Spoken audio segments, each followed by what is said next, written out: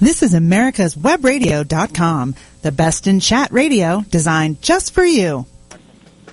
Good afternoon to everybody. I have a special guest on the show today. He's been on the show before, and that's Kevin Freeman, who is a noted economist and an expert in economic terrorism is what it boils down to.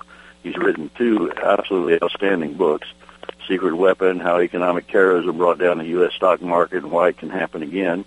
And then his most recent is Game Plan, How to Protect Yourself from the Coming Cyber Economic Attack. And Kevin has an extensive background. Kevin, why don't you go ahead and tell my listeners a little bit about your background? Sure, Michael. I appreciate the chance to be here. My background is investment management primarily, and I got drug into national security issues in 2008 when the stock market was collapsing.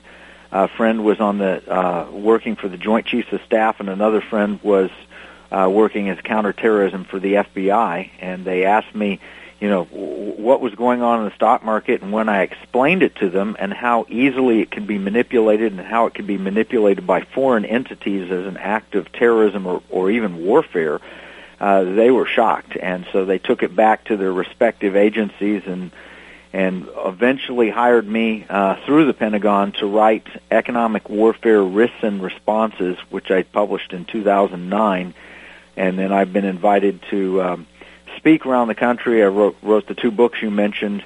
One became a New York Times bestseller. The other became an Amazon bestseller.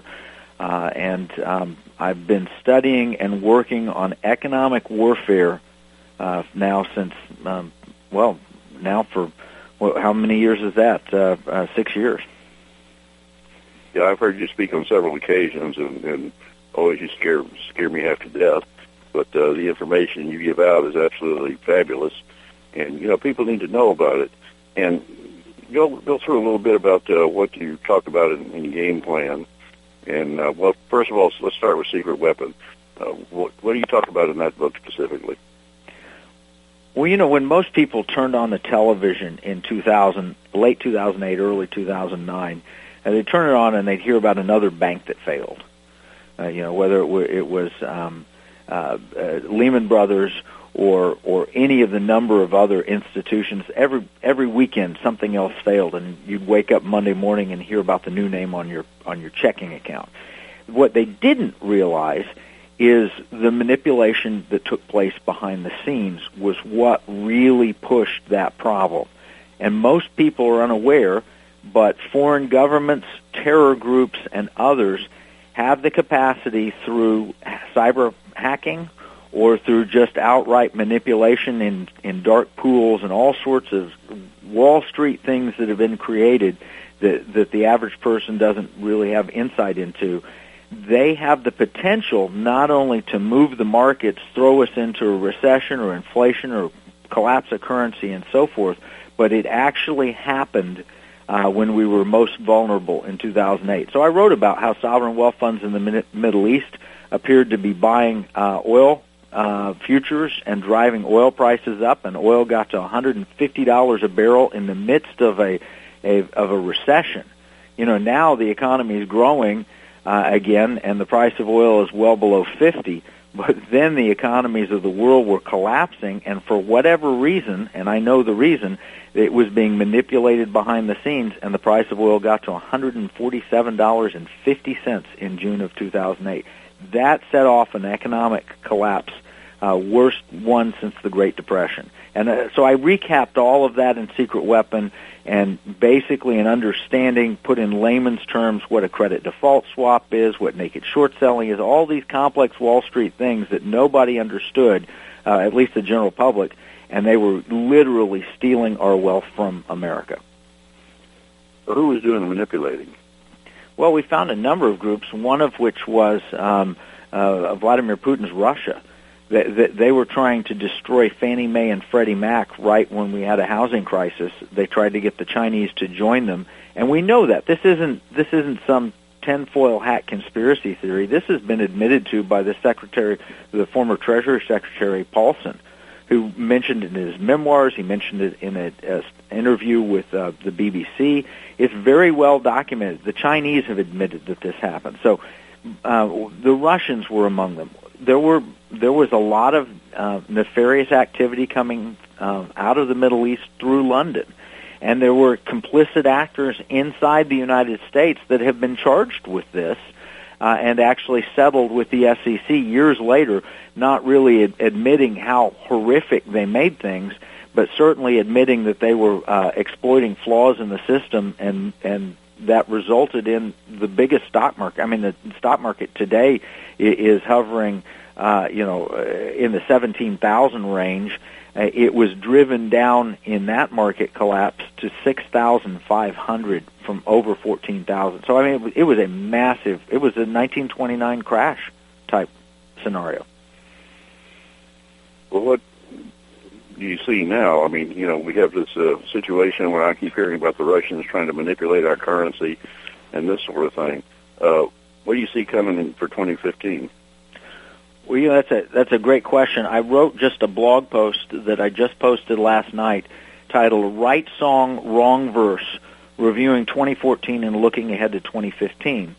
And if you remember, about April, May, June of last year, there was all of this talk about the Foreign Tax Compliance Act, FATCA, and the idea that it would cause a cratering of the dollar because the United States government was requiring foreign located American citizens to report all of their income, and this was going to cause this massive panic for people to get out of dollar-based assets and so forth. And so it was written up time and again. I actually wrote a post on it in the blog and said, yes, this isn't in the long run good for the dollar, but no, it's not going to cause a dollar crash.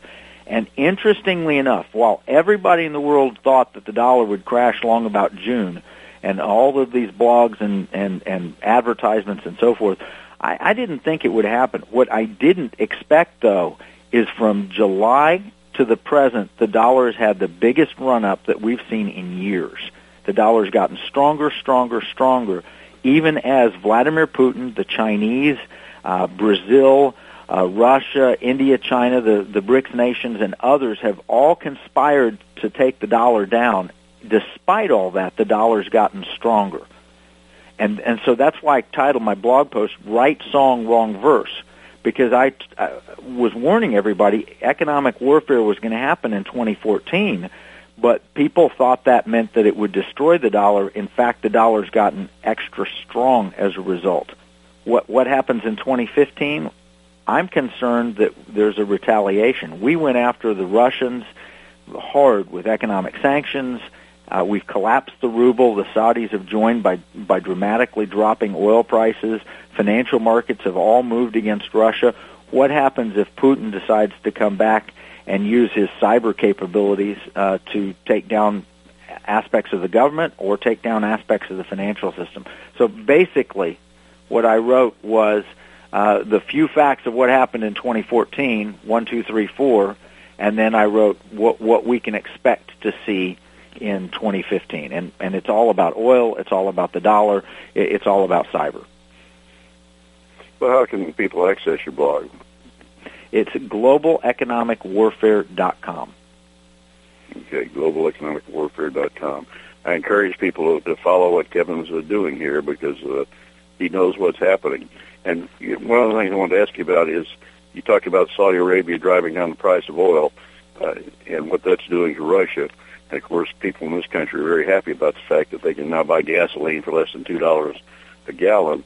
But I've heard, and give me your take on this, that part of the reason the Saudis are doing this is to try to destroy the American oil industry, particularly the fracking industry, to drive down the prices and put our people out of business. Is that true, or it's not only true, they've admitted it's true repeatedly. 2 or 3 years ago, Saudi Prince Alawid bin Talal said publicly that they would be doing it, and then the OPEC oil minister said, the Saudi oil minister at OPEC said, we will be doing it, and they've said at least 10 times since then, we expect to see the shale industry in America decimated from this. So that's not a theory. That's actually admitted what they're trying to do. Well, it appears that, obviously it's happening. They're talking about not expanding the industry and not hiring new people. What kind of effect is that going to have on our economy? Oh, it's devastating. Most of the economic recovery that we've seen since 2009, and why America is better than the rest of the world, is we've had growth in primarily North Dakota and Texas and some growth in Utah. And if you take that out of the equation, our economy's not been growing rapidly. We've not been creating jobs. You're going to put the highest paying new jobs that we've created in the past 5-6 years out of work. You're going to put people, rig counts are dropping, investment, there's $2 trillion worth of derivative investments tied to the American energy renaissance. There's $200 billion in direct loans. This is potentially, and I put that in my blog, it's potentially as bad as the subprime lending situation. So it can be devastating, but it can be manipulated both directions. And we saw today, oil prices today dropped very, very sharply initially, and then actually rebounded in a moment's notice and went higher.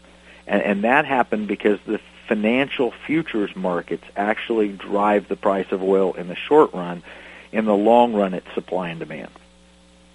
Well, I know they were talking in Texas yesterday. The new governor is about to take office, and the legislature convened yesterday. And one of the things they're talking about here is that Texas is going to lose about $14 million in tax revenue due to the drop in oil prices.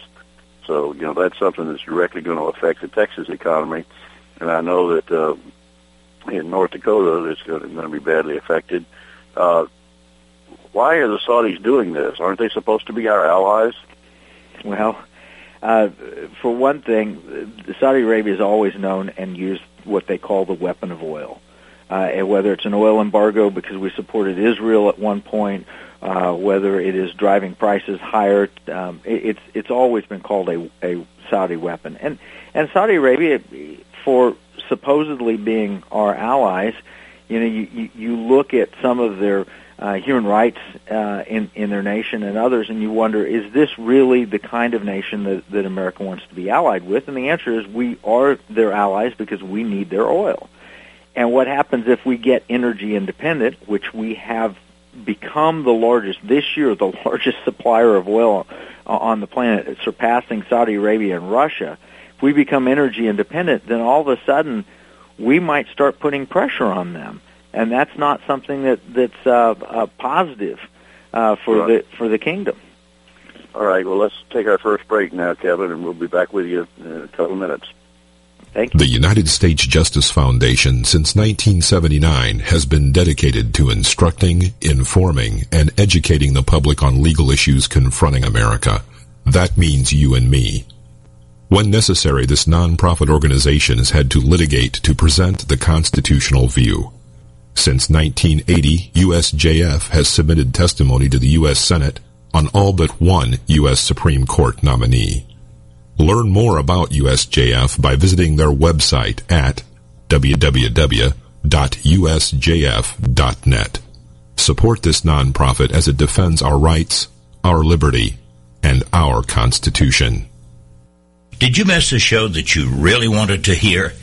All of our programs are available for download on americaswebradio.com and on iTunes.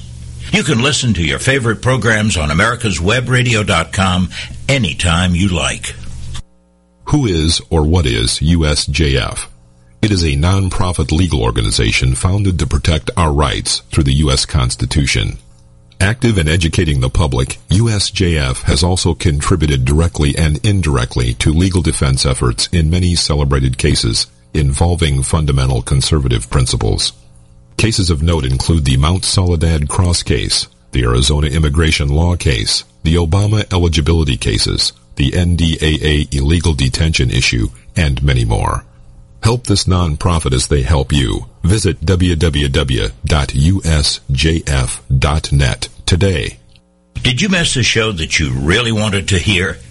All of our programs are available for download on americaswebradio.com and on iTunes. You can listen to your favorite programs on americaswebradio.com anytime you like. This is americaswebradio.com, the best in chat radio designed just for you. My guest today is Kevin Freeman, who is an expert on economic terrorism, and he's an expert on what's happened to our stock market in the past, the recession that came about in 2008 through manipulation by foreign governments and by people inside our own country. And today we're talking to him about what's going to be happening this year in 2015. And one of the things I wanted to mention to you, Kevin, has got me very concerned, particularly as a former military man, and that is that yesterday, and this was a Twitter account, this was not a government that was hacked, but the Central Command, U.S. Military Central Command, which operates in Africa and the Middle East, oversees the command there. Their Twitter account was hacked, as well as a YouTube account being hacked. And, the cyber attacks are increasing. And I know that there was a test run, not on a cyber attack, but out in California a year ago, well, almost 2 years ago now, in April, where gunmen of unknown origin, we don't know who they were never captured, got into an underground tunnel system, cut the phone lines to a nuclear power plant in California, and then emerged and started shooting the plant up.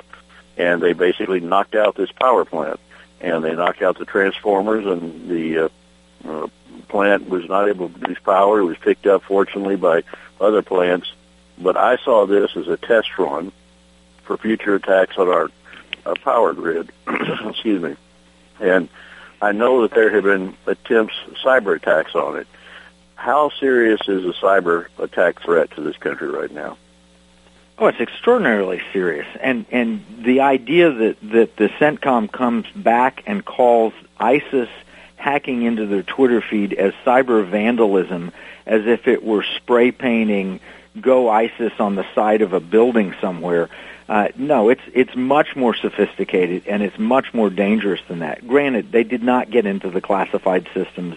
It was a published, but they put out damaging information, and it's a propaganda coup, so that ISIS is calling fighters around the world. They've just been able to demonstrate that they were able to hack the vaunted CENTCOM.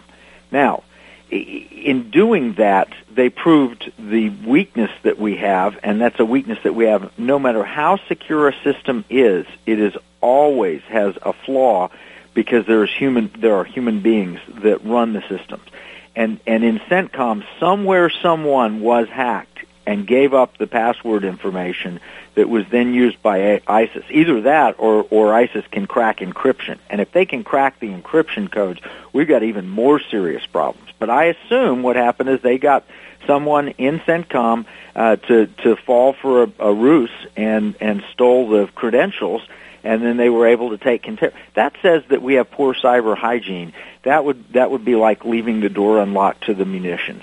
It's really, really risky. And you're right. The power plant in California, when they shot that up, it was a test run because our electric grid is extremely vulnerable. It is not designed with the idea that somebody would like to maliciously take it down, including a solar storm. It's not designed with that understanding. It's designed to operate and hopefully things don't go wrong. We have to upgrade that immediately, because this is the new form of warfare. It's cyber economic warfare. It's used hacking in, and the Iranians have hacked just about every system we have. Can you imagine if they switched and altered the chemicals that are being used at a water treatment plant so that it became poisonous water coming out of the tap? This is a very frightening proposition. It's something we need to address immediately. How do we address it? Does the government have to address it, or private industry, or both? Both, and individuals. A friend of mine is the head of the American Bankers Association. He went with two senior bank presidents to visit the office of the Treasury Secretary, and they shared things, and the question came up, what keeps you up at night? And the answer that they almost uniformly gave is, what if we wake up and there's no record of our accounts, stock market brokerage accounts, online anymore? What happens then? And so how do we address it as individuals? Well, you better keep paper copies of your statements and not just say, just send it to me electronically, which so many people... If you have your email hacked or your computer shut down or whatever, or if your provider has their system hacked, how can you prove that you have the money in your account that you say you do if you don't have paper statements? That's just a simple way to address it at the individual level. At the larger level, we've got to create something called mutually assured reconstruction, where enemies know that if they take down our banking system, that we have the ability to flip a switch and turn it right back on. Well, how about the danger overall to the electric grid? What would happen if they were to shut down, effectively hack into, and shut down our electric grid? How soon could we get it back up, or could we get it back up? Well, it depends on how they do it. If they took in an electromagnetic pulse type attack and they took out the transformers so that the transformers no longer operated, or if they used cyber means to achieve the same objective, or if they attacked maybe a dozen of those critical power substations with AK-47s like they did the one outside Silicon Valley.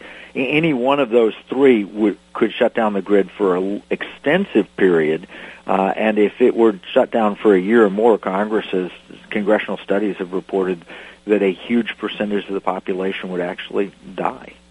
So it's serious. How do we protect it? Well, we have a bill that'll be coming up in Texas. Texas has its own power grid, and we'll have a bill coming there that I'll be in Austin next week with Dr. Peter Pry and Frank Gaffney and a few others pushing for. And nationally, Trent Franks has been leading the effort to secure the grid. I'm part of a Secure the Grid coalition that is attempting to address it from a scientific, political, economic approach. Well, I know if the grid was to be shut down, of course, you talked about paper copies of your bank accounts and this sort of thing. But, we would lose access to medical information, to access to virtually everything, and communications among the American people would virtually be shut down. And, of course, stores could not order food, and the food couldn't be delivered for them to sell. So no water. No water. So no gasoline. Mm-hmm. So we're talking about basically losing our way of life, and like you say, millions of people dying as a result of it. So what, in addition to what we've talked about already, what does our government have to do? I mean, right now we don't seem to have a leader of this country, and ISIS was able to hack into the Twitter accounts and this sort of thing. And like you say, it was a tremendous propaganda coup for them, and we don't have a president that seems willing to even talk about ISIS as being a major threat. No, they called them the JV team. And yet we could, if we decided that it was an absolute imperative that we have backup transformers for our power grids, or created a national system of repairing the grid and made it a national priority, we could do it for, some estimates have been tens of billions of dollars, which is absolutely nothing if you average that cost out over the next 10 or 20 years. It's rounding errors in the federal budget. But we spend so much money in wealth transfer programs and everything else that we're ignoring this very real, genuine government, from the constitutional perspective. Is this something the government can do? Well, if it's defense, it's something the government can do. Tell me more about this bill in Texas, because obviously, living in Texas, I'm concerned about the power grid here. And what exactly is it designed to do? It's designed to require the grid operators in Texas to have a response plan to bring back the grid. I'm looking forward to seeing the exact language that they're using. The people that are involved in it, the legislators that are involved in it, I have a great deal of respect for. They've had set in on the briefing, so I know they have some grasp. But the state of Texas can say, if you're a power provider in the state, we require that you have a contingency plan if something happens to the grid, that you have an ability to bring it back up within, and they set a reasonable period, and they could inspect that. That I think is a legitimate state government function. If we do so much as governments that are clearly outside of the Constitution, and I'm not the constitutional expert, you are here, but it seems to me that promoting the general welfare in this respect to where we have a defense capability and is something the government should be involved in. Well, absolutely, I agree, and it's something that is essential for the government to be involved in. Now, one of the things that concerns me, and you might want to address this for him if you don't mind, is the fact that the EPA, Obama's EPA, is trying to enforce the cap-and-trade bill that was never passed by Congress. It passed the House of Representatives when it was Democrat control, but it did not pass the United States Senate. And he is trying to go ahead and implement it and enforce it. And basically, he's targeting Texas because so many of our power plants operate on coal. That's what runs them. And he's trying to shut down the coal industry. And how dangerous is that to the energy industry in this country? Well, it's dangerous. First off, it's dangerous to the Constitution because what's so troubling is we have laws that were passed, even ones that I disagree with, that were passed by the Congress, signed by the President, making them the law, and he's chosen not to enforce those. And so that's dangerous. And now he's enforcing things that have not been passed, and that's equally dangerous. So it appears, as Senator Cruz would say, to be lawless behavior. And then you favor political friends. Why would you favor one industry over another? Is it to protect the environment? I don't think so. I think it's to pander to a political group, but I think it is also, like you said, it hurts Texas more than it hurts other states, and Texas is the largest Republican state. Just like I think tobacco, I don't smoke, never have smoked, not fond of it, but the tobacco companies were big Republican donors in the 1970s, and they got targeted by Democrats who just put out these, smoking is bad for you, smoking is bad for you. Some of those same Democrats are now promoting the laws in Colorado and elsewhere to violate federal law and let people smoke marijuana, which is much worse for you from a standpoint from your lungs, and everything else. So smoking is okay if it's marijuana, but it's bad if it's tobacco. Why? Well, because the money from marijuana tends to support one side politically, and the money from tobacco historically supported the other side. We're going to go into more with Kevin in just a minute. Let's go ahead and take our second break. The United States Justice Foundation since 1979 has been dedicated to instructing, informing, and educating the public on legal issues confronting America. That means you and me. When necessary, this nonprofit organization has had to litigate to present the constitutional view. Since 1980, USJF has submitted testimony to the U.S. Senate on all but one U.S. Supreme Court nominee. Learn more about USJF by visiting their website at www.usjf.net. Support this nonprofit as it defends our rights, our liberty, and our Constitution. Don't be hoodwinked by the left, who wants you to believe the fairy tale that we can power America on butterflies, rainbows, and pixie dust. I'm Marita Noon. Get the truth about energy on my show, America's Voice for Energy, only on America's Web Radio. Did you miss a show that you really wanted to hear? All of our programs are available for download on americaswebradio.com and on iTunes. You can listen to your favorite programs on americaswebradio.com anytime you like. Watchdog is a term given an organization like the United States Justice Foundation, which since 1979 has been watching out and, when necessary, taking the appropriate action, from testifying to litigating to protect our constitutional rights.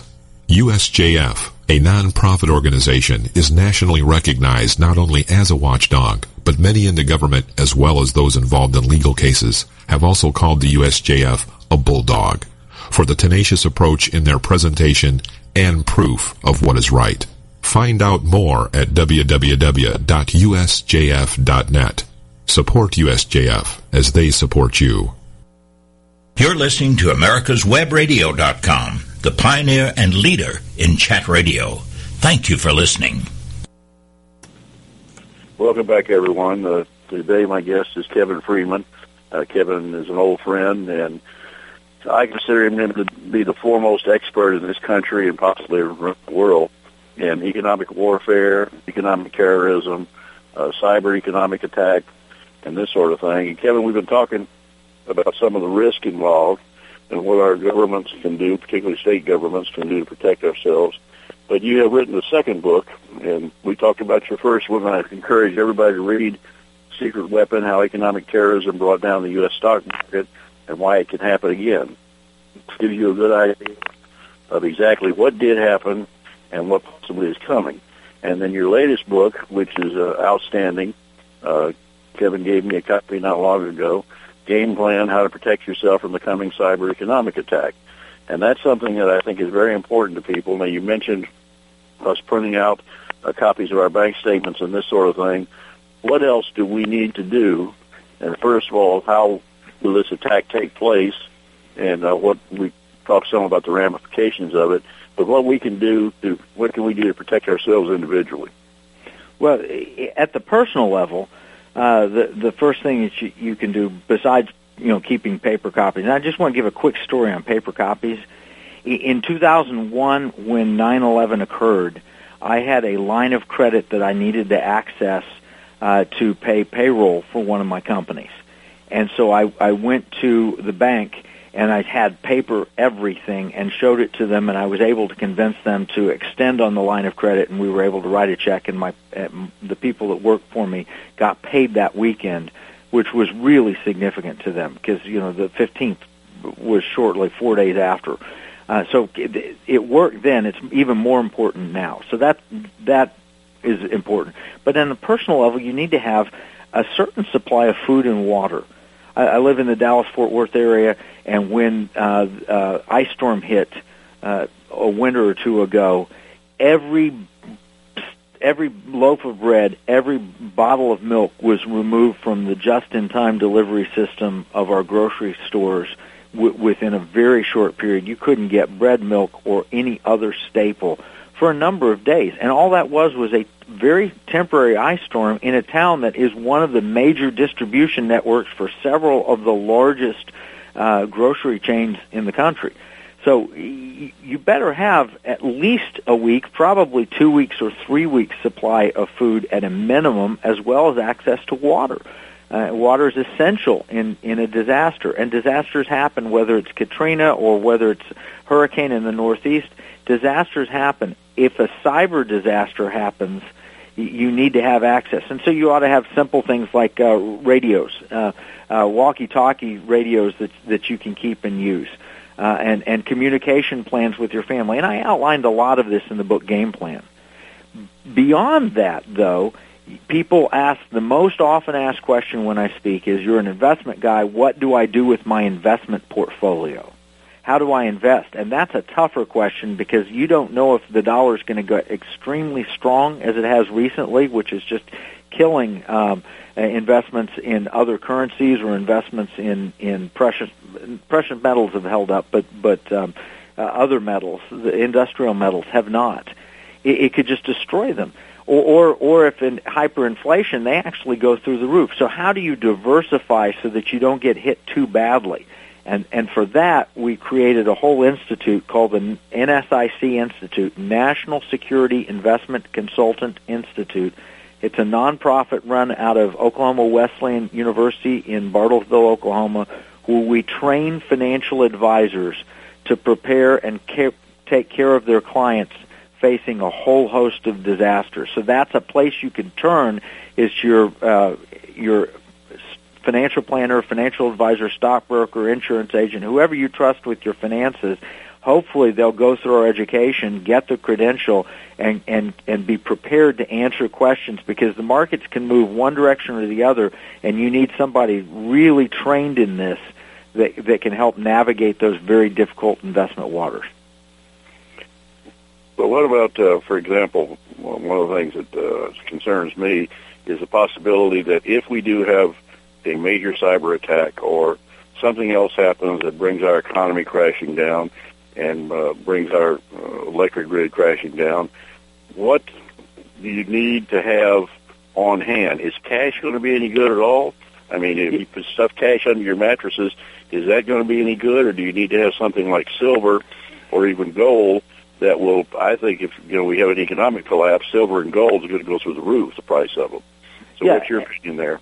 I actually suggest that you keep some level of cash, because initially, when we've seen these kind of things at various places around the world, initially you walk into a grocery store, they won't know what to do with silver, and they won't know how to value it. They won't know what to do with it. Now, Utah has a legal tender act, and I've got sitting on my desk one of the first 1 ounce silver coins that they produced. When they produced it, it was $50 an ounce, and now it's 16 or 17, something like that.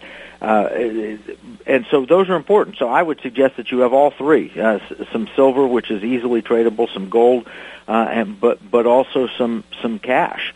And you might have right now the dollar is extremely strong, and people, if you were able to get gasoline out of a pump after the electricity was off, and there's some manual pumps that can be used and so forth, the guy behind the counter is not going to know what to do with silver initially. He'll want cash. So, and if it's a short-term phenomenon, then cash will work and be just fine. So I recommend that people keep a little of all three. And if you are one who has the gun permits and all of that, then actually ammunition works pretty nicely for barter. And as things get worse, you go down the cash is the easiest to use when things are decent or just a little bit bad, and you go down to where eventually you're bartering food and water. And hopefully we never, ever get to that. But I do talk about these things in Game Plan and how they have different values at different times.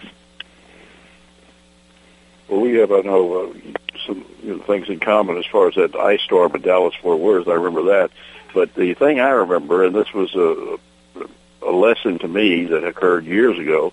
We're talking about 1994. I was a Boy Scout leader in Baton Rouge, had the largest scout troop in Louisiana, and 4 sons of the scouts. So we had plenty of camping gear in our house and everything. And Hurricane Andrew hit. Now, Hurricane Andrew devastated parts of Florida, but then he came across the Gulf and came through Louisiana up into Baton Rouge. And basically the power in our neighborhood was knocked out for a week. And, of course, you couldn't go to the stores because they were closed. They had no power. You couldn't go buy anything, and there was no electricity. Well, what we did is we pulled out our propane stoves, and we pulled out our camping gear, and we pulled out our lanterns, and people would go drive by our house at night and slow down to look and wonder why the heck we had power, why we were sitting there with our house lit up, and I was cooking on the propane, cooking the foods that would possibly spoil. So that taught me the lesson that you have to be prepared. And that's why I'm encouraging people to read Game Plan, get a copy of it, Game Plan, How to Protect Yourself from the Coming Cyber Economic Attack. And they can find that, I assume, on Amazon and everything, Kevin? Absolutely. Or they can go to secretweapon.org, and you can click and find the lowest price on the book. It's been as cheap as $3 a book about 3 weeks ago. Amazon, for whatever reason, was selling it cheap. It's back up to $16.85 because the demand at the start of the year has pushed the price back up. But I think it's worth $16.85, and I think it can save people a lot of money. So secretweapon.org or Amazon or Barnes & Noble. Okay, great. Is it an e-book yet? It is. You can get it for the Kindle. And you can get it on audio as well. Some people prefer to listen as they're driving in the car. Yeah, I'm not into e-books myself, but my kids, that's what they read these days. And so my books, a couple of my books have been made into e-books, and they're selling dramatically as a result of that, and hopefully yours will do it just as well. But I can highly recommend both of these books. And again, give us the information about your blog. How do they access that? Yeah, you can start from secretweapon.org, and there's a blog tab, or you can go straight to globaleconomicwarfare.com. And if you want to go there and subscribe where it's automatically emailed to you, there's a little subscribe box where you put your email address in and then click subscribe, and it'll put you automatically on the list, and you'll just receive it every time I write an update. It'll just come straight to you. Fantastic.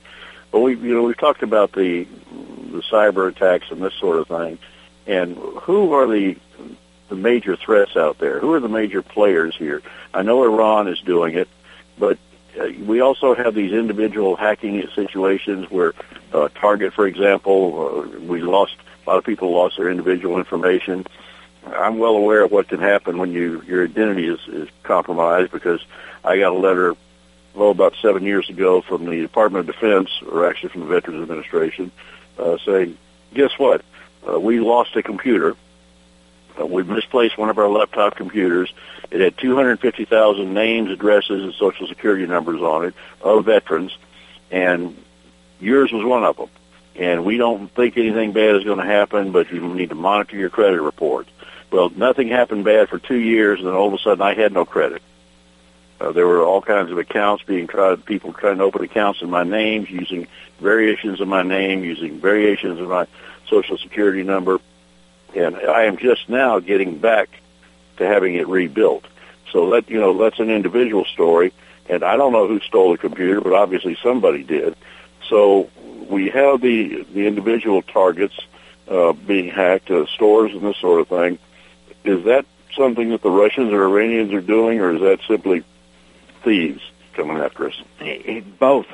What happens is these criminal networks in places like Russia will hack into and then sell the information. And those same criminals are, in some cases, supported by the nation state which houses them. So we have North Korea is a cyber threat, Iran, Russia, China would be the big four. But then they're all through Eastern Europe. They're groups that have historically had the criminal networks that have hacking capabilities added into them, and then there's the hackers here in the United States.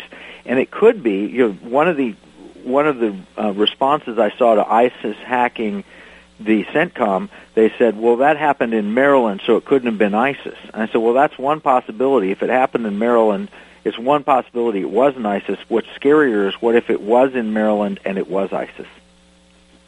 Because we have open borders. So it could happen from anywhere. Well, I know for a fact that through my military intelligence contacts that ISIS is now operating in Texas. One cell that we area, Fort Bliss, the second largest military installation in this, has been basically on DEF 1 for several months now, attacks there.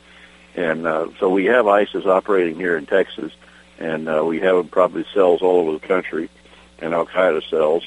And how much of a danger do you see that to our power grids and that sort of thing?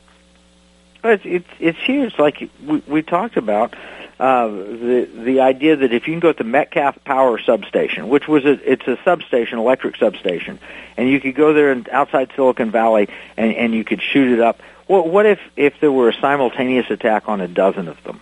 Well, according to Wall Street Journal, according to documents that were released, if you hit the right dozen on the right day when the power drain is high, you take down the whole grid. We're aware of this, and ISIS is aware of this. They're purposely planning it, and they're threatening. So when they say, we know where you are located, you send a lone wolf attacker, and look what happened in Paris, where they went into the magazine. We need to take our final break now, and we'll be back with Kevin in a minute. Who is or what is USJF? It is a non-profit legal organization founded to protect our rights through the U.S. Constitution. Active in educating the public, USJF has also contributed directly and indirectly to legal defense efforts in many celebrated cases involving fundamental conservative principles. Cases of note include the Mount Soledad Cross case, the Arizona immigration law case, the Obama eligibility cases, the NDAA illegal detention issue, and many more. Help this nonprofit as they help you. Visit www.usjf.net today. Whether cruising the strip in a 57 Chevy or taking the family on a vacation in a 71 Oldsmobile Vista Cruiser, you need to tune in to Classic Cars with Steve Ronaldo and Jim Weber every Saturday from 8 to 9 a.m. on americaswebradio.com. Watchdog is a term given an organization like the United States Justice Foundation, which since 1979 has been watching out and, when necessary, taking the appropriate action from testifying to litigating to protect our constitutional rights. USJF, a non-profit organization, is nationally recognized not only as a watchdog, but many in the government, as well as those involved in legal cases, have also called the USJF a bulldog for the tenacious approach in their presentation and proof of what is right. Find out more at www.usjf.net. Support USJF as they support you. You're listening to americaswebradio.com, the pioneer and leader in chat radio. Thank you for listening. Ladies and gentlemen, welcome back to the final segment. My guest today is my good friend Kevin Freeman, and he is an expert in economic terrorism, economic warfare, and has written 2 fine books, Secret Weapon, How Economic Terrorism Brought Down the U.S. Stock Market and Why It Can Happen Again, and Game Plan, How to Protect Yourself from the Coming Cyber Economic Attack. You can get both of these books through the Internet. You can get them through Kevin's website and blog, and I encourage you to read these books.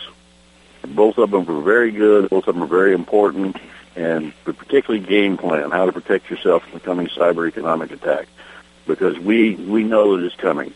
We know that it's going to happen in all likelihood. We don't know how much damage they can do or how extensive that damage will be or how long the damage will last. But I'm preparing my family and to have enough food and water and this sort of thing on hand so that we can withstand one that even lasts for a lengthy period of time.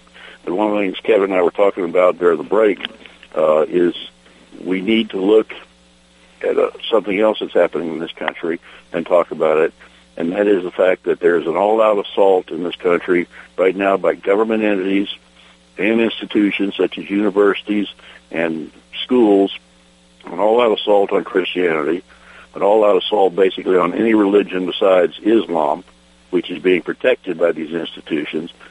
David and I were talking earlier today. He sent me a link to the fact that Duke University is now having the Muslim prayer calls on Fridays to placate the radical Muslims on their campuses. But Kevin and I, both are believers. We both feel that our religion is important. And Kevin, tell us about how you view this, what we're doing in this country as far as turning away from the Lord. Well, the last chapter of the book, Game Plan, deals with ordering your priorities. And I really firmly believe that the Bible is God's Word. And in Deuteronomy of the Bible, it talks about a nation under a blessing and a nation under a curse. And you read what the blessing is, and it's where you lend to many nations and borrow from none. Well, we owe $18 trillion around the world.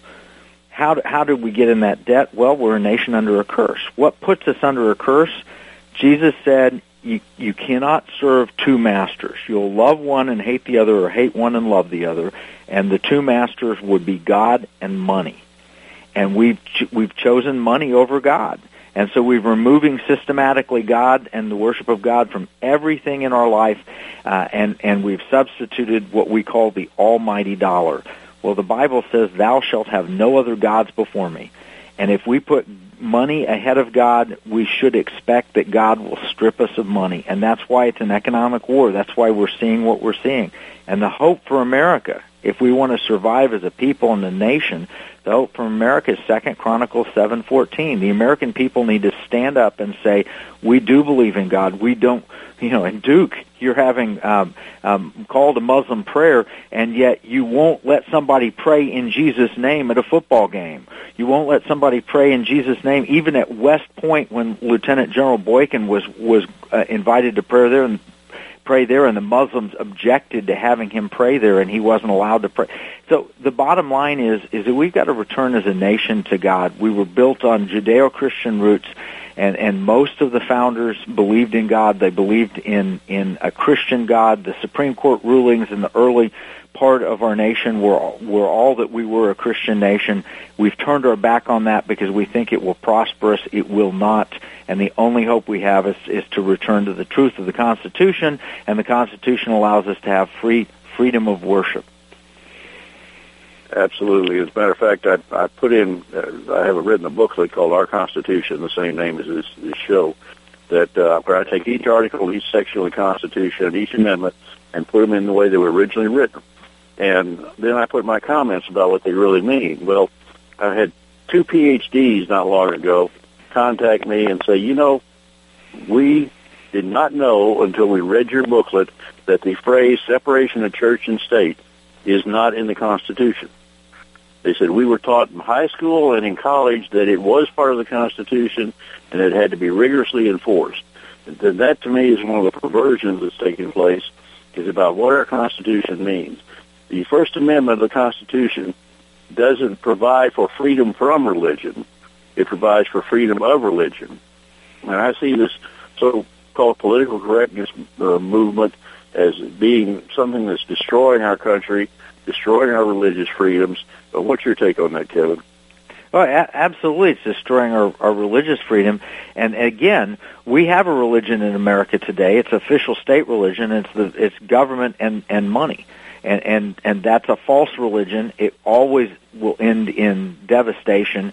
The founders' principles were right. The nation was built on them. And if we will go back and return to God and put money in its rightful place as a useful tool, and government on a limited basis under the Constitution, it works very well. But the path we're on right now is not a good path. Well, do you see that path continuing? Well, it's up to the people. It really, truly is. Ultimately, if the people will turn, we've seen massive communist governments toppled by a movement of the people. If the people of America will return with their hearts to God, I believe that this nation can be saved. That's the hope that I'm working towards, and I know that's the hope you've been working towards with your education and all of your efforts. So it's important for people out there to support each other and to support our Constitution, because that's what it's all about. The Constitution, that I point out in this little booklet, and people can go to my website at www.constitution.jigsy.com and find out how to order copies of that booklet.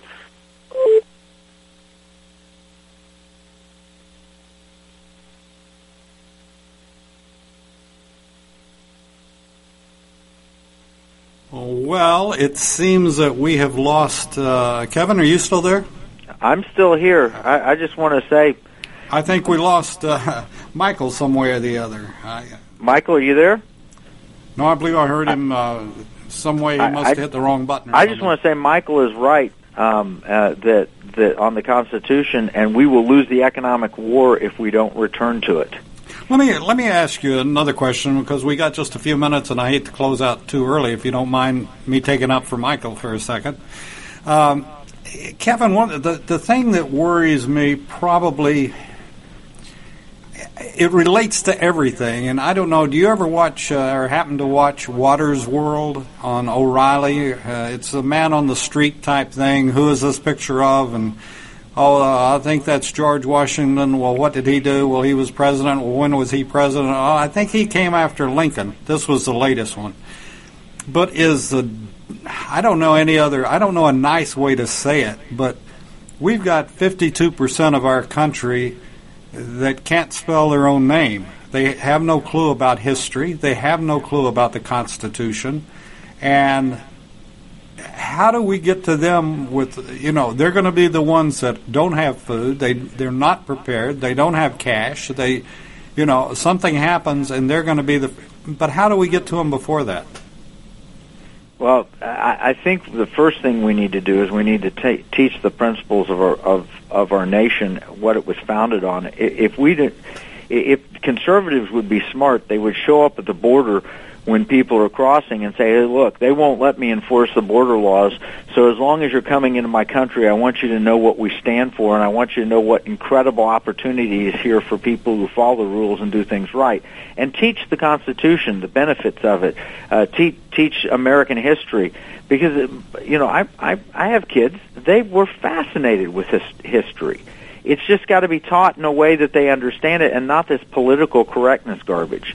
So maybe we should require everybody coming into the country to watch Dinesh D'Souza's movie on America, and get rid of this effort to dumb down history and to tell how bad America has been historically, because that's just not factually correct. So we've got to counter these very subversive efforts. And that's what people shut out, is they say, well, America is really bad, and America does bad things. No, America is good, and we need to teach our history, and where we're doing bad things, why don't we find them, expose them, and move on? Don't you love the term rewrite history? Yeah. I didn't, I've never been able to understand. I'm so dumb because I went to tech, I guess, but I thought history was history. Rewriting it somehow is an oxymoron that doesn't fit in my head. I can't buy into that. I like your idea on giving them, showing them the movie, whatever. I guess we'd have to do it in Spanish probably. But the next thing too is that it's interesting that the people that come here legally and become citizens, in many, many, many cases, they know more history than our graduating high school seniors do, or they know more history than the man on the street does. And I don't know if you've been watching this, but it's a phenomenon that we have, since 1960, I believe, the country has been dumbing down. Would you agree with that? Yes, and it's directly connected to the federalization of education. Mm-hmm. When you move education back to the most local level, the closest to the people, and then you give a competitive spirit about it.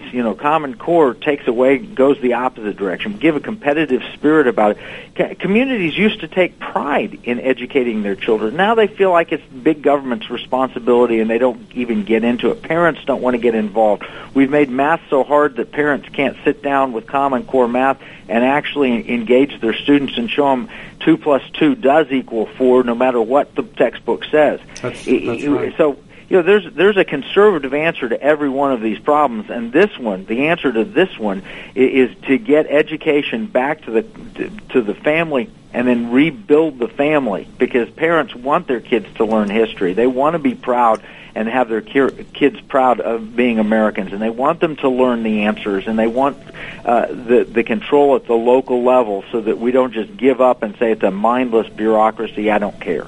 Kevin, we've got to end it now. I want to thank you. I don't know exactly what happened to Michael, but I express his appreciation for you being on Our Constitution, his show, and we look forward to talking to you in the future. Thanks, David, and thank you, Michael. You're listening to AmericasWebRadio.com, the pioneer and leader in chat radio. Thank you for listening.